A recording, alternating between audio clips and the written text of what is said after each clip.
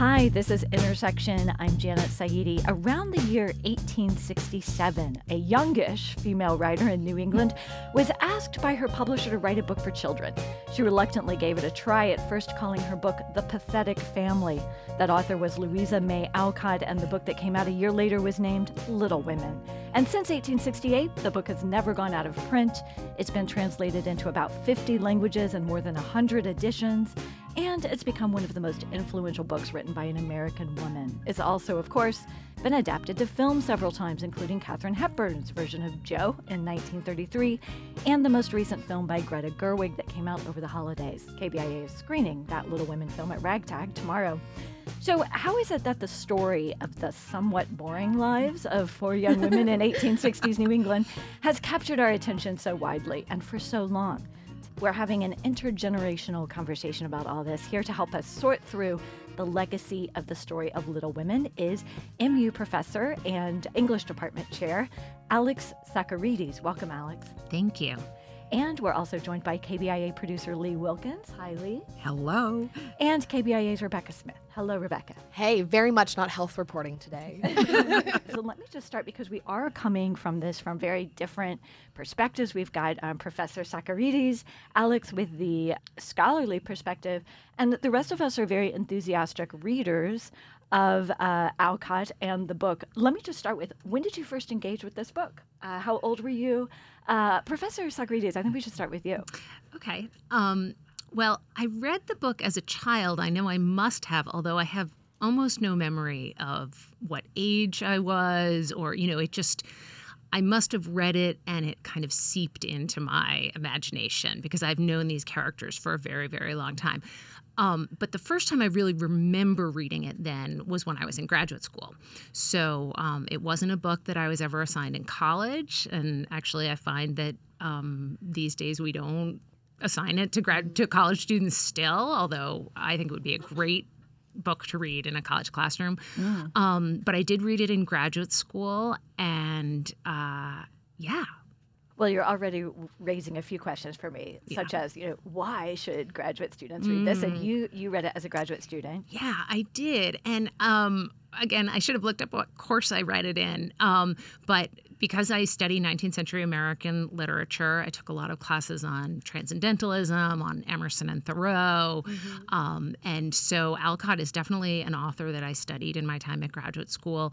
The first thing I read by Alcott is this little essay that she wrote called Transcendental Wild Oats, which is a really fun essay, which is a kind of it kind of mocks her father's utopian undertakings that he wrapped the family into. Yes, he was an active transcendentalist. Yeah, spoiler alert, he was not like Mr. March not away at all. war. Well, one of the very big differences between Alcott's life and, what's rendered in Little Women is that father character is really, really different. But so I read her there, and it must have been in one of those 19th century American classes that I read Little Women. Yeah. Okay, so much to unpack already with this. Becky, when did you encounter the book? I completed the book for the first time in my life on New Year's Eve. This 2019. I will admit, I've read many classics. I loved classics as a kid, Austen, the Bronte sisters. I've read around Alcott, but managed to never actually come into contact with it. I've never seen the film. I knew some of the big, spoilers in the book. I was aware of them, and I was familiar a little bit with who the characters were, but had never actually sat down with the book. And so, I'm 27. So a little obviously older than the characters in the book, even by the end. And yeah, I've never truly engaged with it, not film, not book, not anything until the last about month. All right. And Lee. So I get to bring up the intergenerational part of this, as Becky and I were talking about this and trying to reconstruct when I read the book.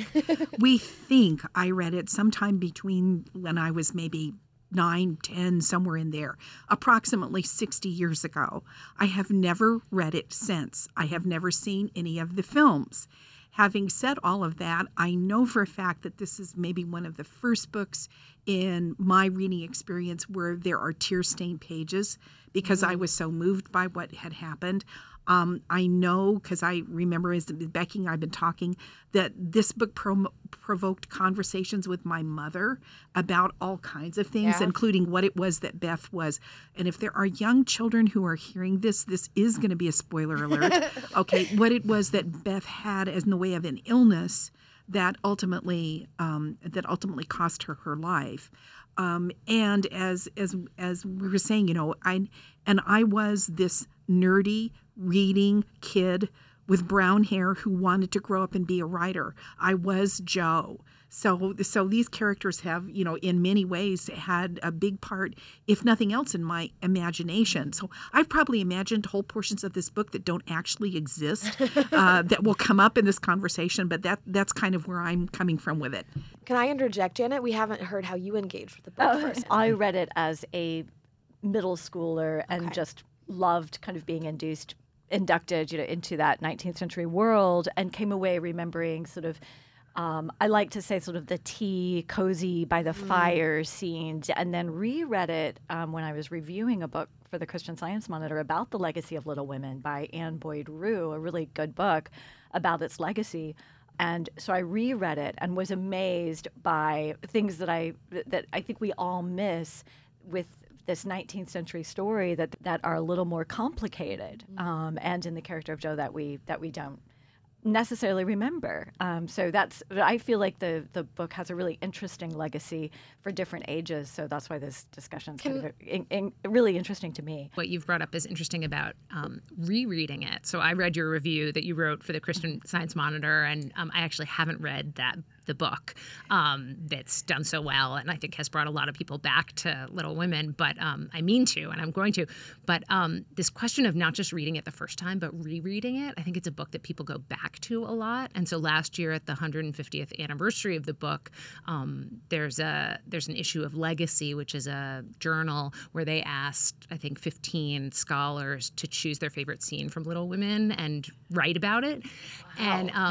And so we all had to go back and read it again. So I read it again last year. And when you read it, every time I read it now, I see things that I never saw before. So I think it is one of those books that really benefits from rereading. Yeah. Okay, I want to find out what those things are. But let me just take a second to say you're listening to a special intersection edition. We're having an intergenerational conversation about the classic story Little Women. What, if anything, in the stories of Joe, Meg, Beth, Amy resonate today, and how are the characters made relevant by Greta Gerwig's recent film adaptation of the story?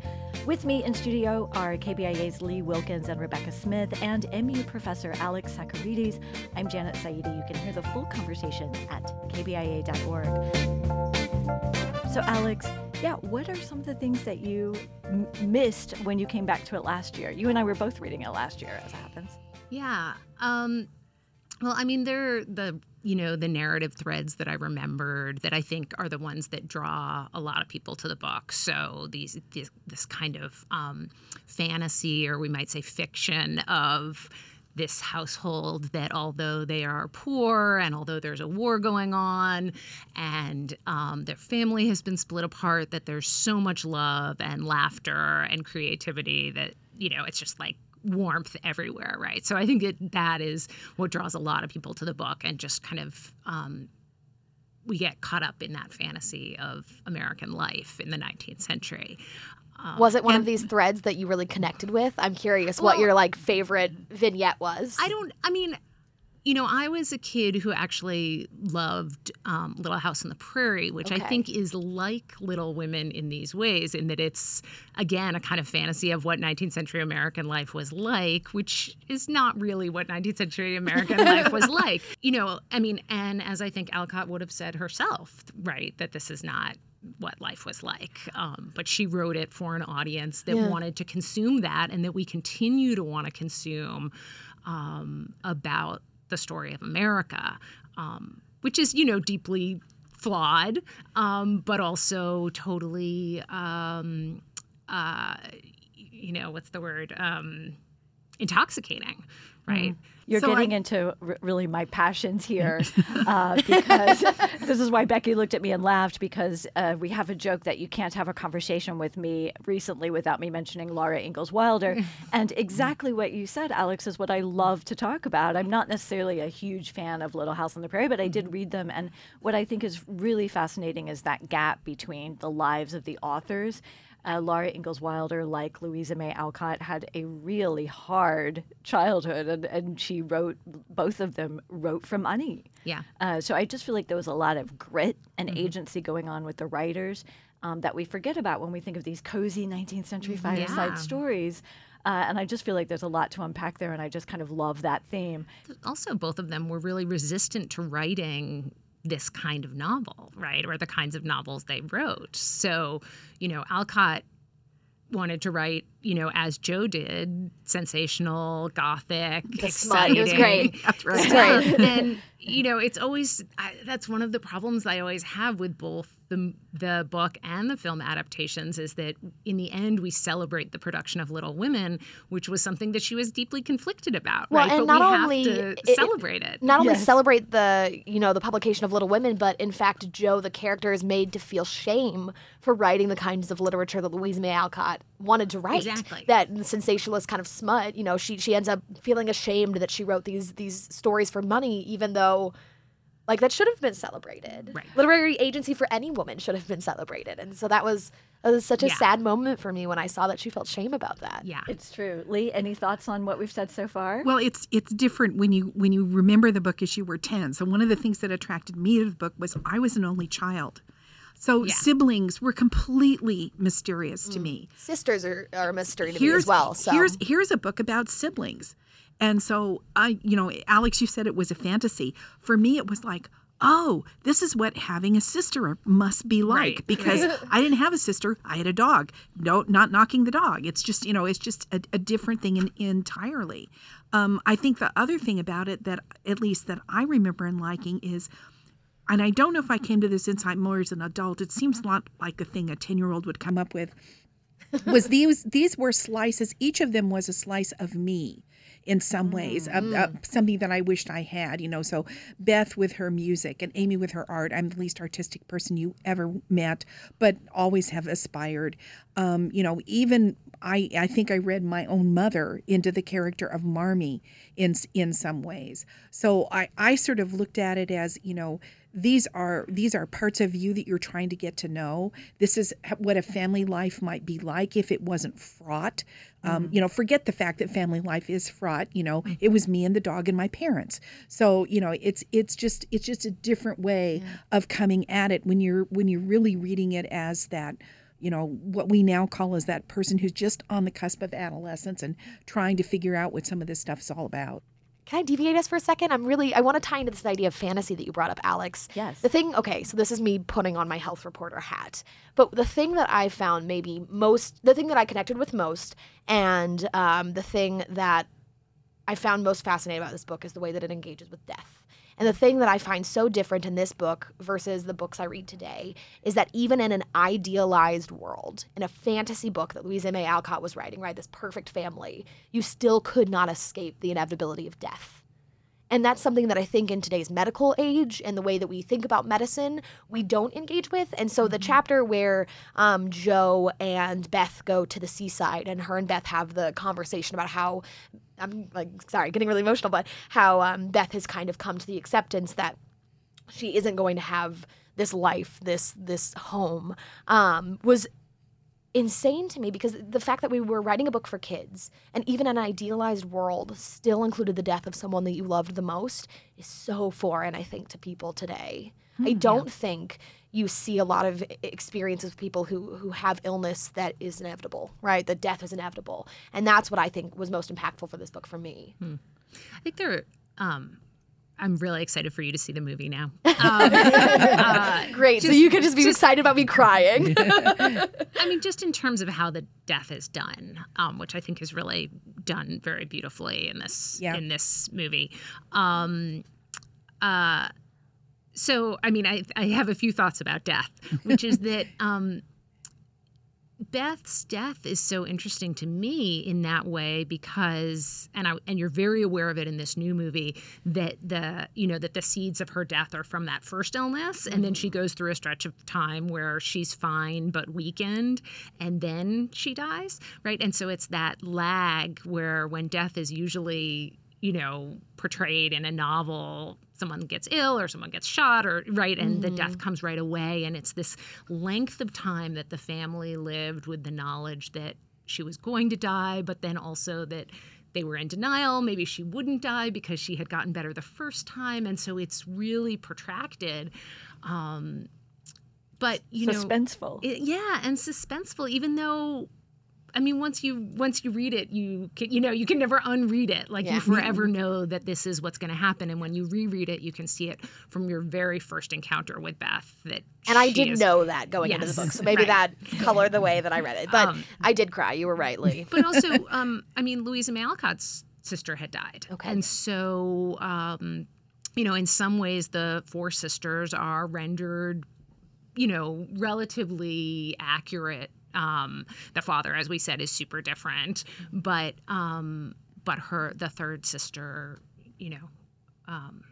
the one that Beth is based on, did die, and so it's clear that she, this was part of 19th century life. That if you got an illness like this and your body was weakened from it, you would die, and so the idea that she would write anything other, And it's interesting that while Bronson Alcott, the father, did not go to war and was a pacifist, vegan, transcendentalist, and sort of radical, but also progressive and ahead of his time. Louisa May Alcott did go to war. Yeah. So she saw death on the front lines. She got as close as she could to the front lines as a nurse in the Civil War. Yeah. So she was... you don't pick up a little fireside cozy novel written for children and expect to see this meditation on death. I think that's a great And she had actually written that the book that came out of her time being a Civil War nurse, which is called Hospital Sketches, she wrote before she wrote Little Women. So, one of the things that we never see in any of the movies, is that she was already an author by the time she wrote Little Women, right?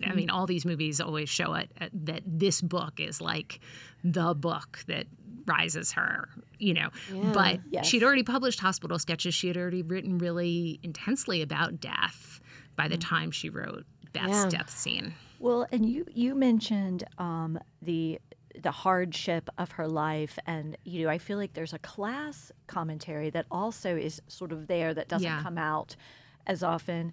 And she, Hospital Sketches, I hadn't remembered that. I remember she wrote something called Work based on her own experience as a live-in domestic worker. And I feel like you don't really think of Louisa May Alcott that way. Right. This is Intersection. I'm Janet Saidi, and we're talking about Little Women. You may have seen the most recent film adaptation of the classic book. What comes out in this new film that is unexpected about these little women? And how is the life of author Louisa May Alcott reflected in the film and in the book? We're having an intergenerational discussion here on KBIA about Little Women. I'm joined by KBIA producers Rebecca Smith and Lee Wilkins, and the expert among us is MU Professor and English Department Chair Alex Socarides. You can hear this full conversation at kbia.org. So we need to actually ask you, Alex, what did you think of the film? So all of these themes, do you feel like Greta Gerwig chose to take some of these sort of unrepresented themes and highlight them in this film? Yeah, I do. I actually really loved the film, and I'm not someone who says that I, love films of beloved novels all the time. And I had really liked the one from the 90s, the earlier film that I'd seen. And but this is a very, very smart film.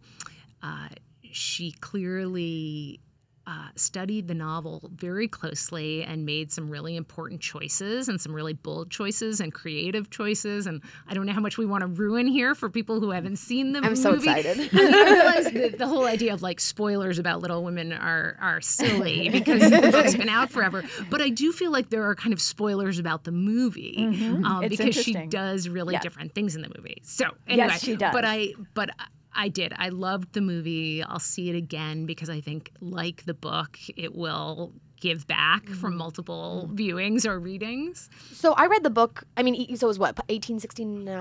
1868. 9. Yeah. Okay, so right, I do think there's a lot of this connecting to the idea of work and those sorts of things. A lot of feminist ideals, right? This is a family that survived on their own without the man in the household. Joe is supposed to be, taking on the role of Papa in some ways, and all these things. And I'm wondering if the film even takes that a little further. I've tried to as much as possible because I have not yet seen the film, tried to avoid, those spoilers from the film. But one thing I saw is that Emma Watson, who plays Meg, has come out and talked about Meg's choice to be a mother and a housewife as a feminist choice in that time. And so I'm wondering how it ties into the feminist ideals of the book, and if it does maybe take that step further. In terms of Meg's choices? I mean, I think in all choices, yeah. but I did find that interesting because Watson herself is such an active feminist. Yeah. And then to hear someone say, making a choice to be a family-minded person is feminist, which I 100% agree with, right? Women should have the choice to do what they will. But I'm just curious how you read that in the film. Yeah, I've seen the clip of Emma Watson saying that also, and I saw it after I saw the film, and I think she's really right, and she did portray Meg that way, which I don't think in the past Meg has been really portrayed as a feminist, right?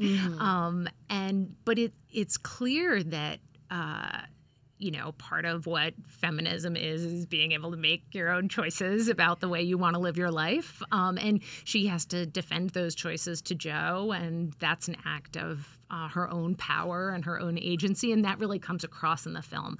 And I think, Joe's feminism comes out in the film in a scene of really articulate struggle with who she is and who she wants to be, and a sense of feeling kind of trapped and limited in this world that she's been born into, and yet, eventually finding her way through that. So, yeah, the feminism comes through really strongly in the film, I think. The way you described Joe just now is fantastic, and I think we should dive in and talk a little bit more about Joe. I feel like we all have thoughts about Joe. We are a room full of them, Janet. This is a room full of Joes. We're a room full of Joes. Okay, just a warning for everyone. Do you think Joe, Alex, is a huge reason for the resonance of this story? Her bold kind of you could say challenging of gender boundaries. I think that's safe to say. I mean, even today, certainly in 1868. Let me get your feelings on Joe. And also, I think I need to ask everybody what character you do relate to. Lee, what character did you relate to? Okay, so this is really interesting conversation for me because it's Little Women, right? And I completely identify with Joe. I think from whatever page she's introduced on, she and I share, at least my self-perception is a lot of things. Like, for example, we both have brown hair. Well, mine's gray now, but, it was purple. Brown. We both wanted to be writers. We both were not attractive people, all of this sort of stuff. But interestingly enough, and I never saw Joe as a woman per se, as she was sort of this aspirational being that I wanted to be. And I never sort of worried too much about, she's a woman who wants to be a writer. She was a writer to me. She was always a writer, and therefore it was the writer part of me that identified with the character. And similarly, I think I read some of that into Amy as well. Amy can afford to be an artist because she marries Teddy. Is there something wrong with that? And I think the book kind of leaves you with that question, especially when you're reading it as a kid. Yes. Okay, so I have what a shock. You can see how many, just like dozens of Post-it notes I have in this book from my read. I think, once again, outwardly, I am very much a Joe. I was a huge tomboy, and so reading that, never getting to run or ride as much as she wanted, I was like, yeah. And then Meg finds her and nestled in the alcove, buried in a comforter reading. That's me to a T. And so I definitely read a lot of that in Joe. And there's some other things, right?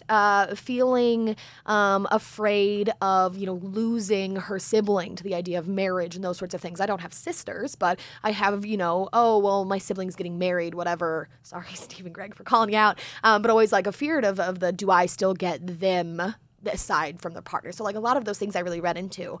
But I think that I am weirdly an aspirational Beth. I think Beth is one of the most she's the character with the greatest empathy I think I've almost ever read in literature. The very first moment, because I really struggled with part one that I connected to in this book, was when Beth goes over to the Lawrence house and just hugs Mr. Lawrence after he gave her the small piano in remembrance of his dead granddaughter. And that moment just blew me away. And then I say I'm an aspirational Beth because I want to be able to greet everyone with that empathy. I want to even be, I'm healthy, thank goodness, but I want to be able to greet death and all these sorts of things. But I do think I am a Jo, but the reason I say an aspirational Beth is my favorite description of Jo comes from Beth in the scene where they're at the seaside, and it's, "You are the gull, Jo, strong and wild, fond of the storm and the wind, flying far out to sea and happy all alone." And I think that's the most singularly beautiful description of Jo. And so, yeah, I think Jo, but with a lot of really trying to be a Beth. Wow, that's interesting. You're making me think that Louisa May Alcott probably also aspired to be Beth, and there's probably some of the transcendental philosophy, and this is somebody who was growing up around Ralph Waldo Emerson. Right. So there's probably some inspiration there. So thank you for reminding us. I think also Beth, it's a great what you've said about Beth. She's also, the kind of glue that holds the family together and that always brings everyone back. And she's the observer. And in some ways, although Jo's the narrator, I think Beth is always like kind of the invisible narrator of the family. And so they are much more closely tied, I think, than most people give them credit for. Alex, what are your thoughts on Jo, the characters, and who you are? So I'm going to throw a wrench in the whole no.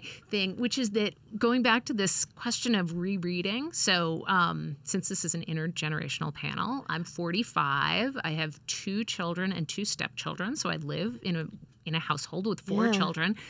And when I read it again last year, I really read Marmee in a very different way. Because I love it. And I think this movie does wonderful things with Marmee. I mean, I can't say, more wonderful things about the movie, but that character of the mother comes alive again in a way that I think hasn't happened in the past, or in the past movie that I've seen, I should say. And really even in the book itself, right? I mean, Laura Dern does a fantastic job with that.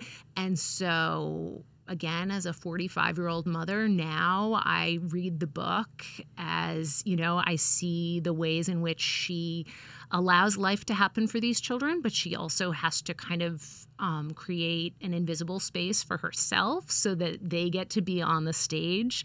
I see her labor, her emotional labor. I see the ways in which she navigates their arguments with each other, but then also I think especially with Jo, having a child who you're trying to guide through the world and allow them to become their own person, but not guide too much, right? I mean, Marmee has this wonderful way of just kind of setting the scene for their successes and not pushing them too much, but also not just being kind of present enough. People always say that, like, if you've done parenthood successfully, you've basically made yourself obsolete, right? And Marmee is this wonderful, that it's like a long act of making yourself obsolete. And so she's like present and absent. And I think that the way she navigates that space is super interesting to me right now in middle life, because I try to raise teenagers.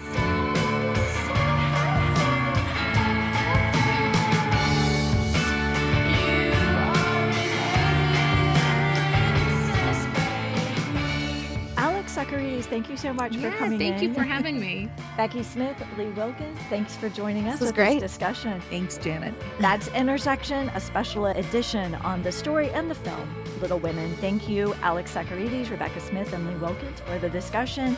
KBIA is hosting a special screening of the film at Ragtag tomorrow. Go to kbia.org to hear more. I'm Janet Saidi. Thanks for listening.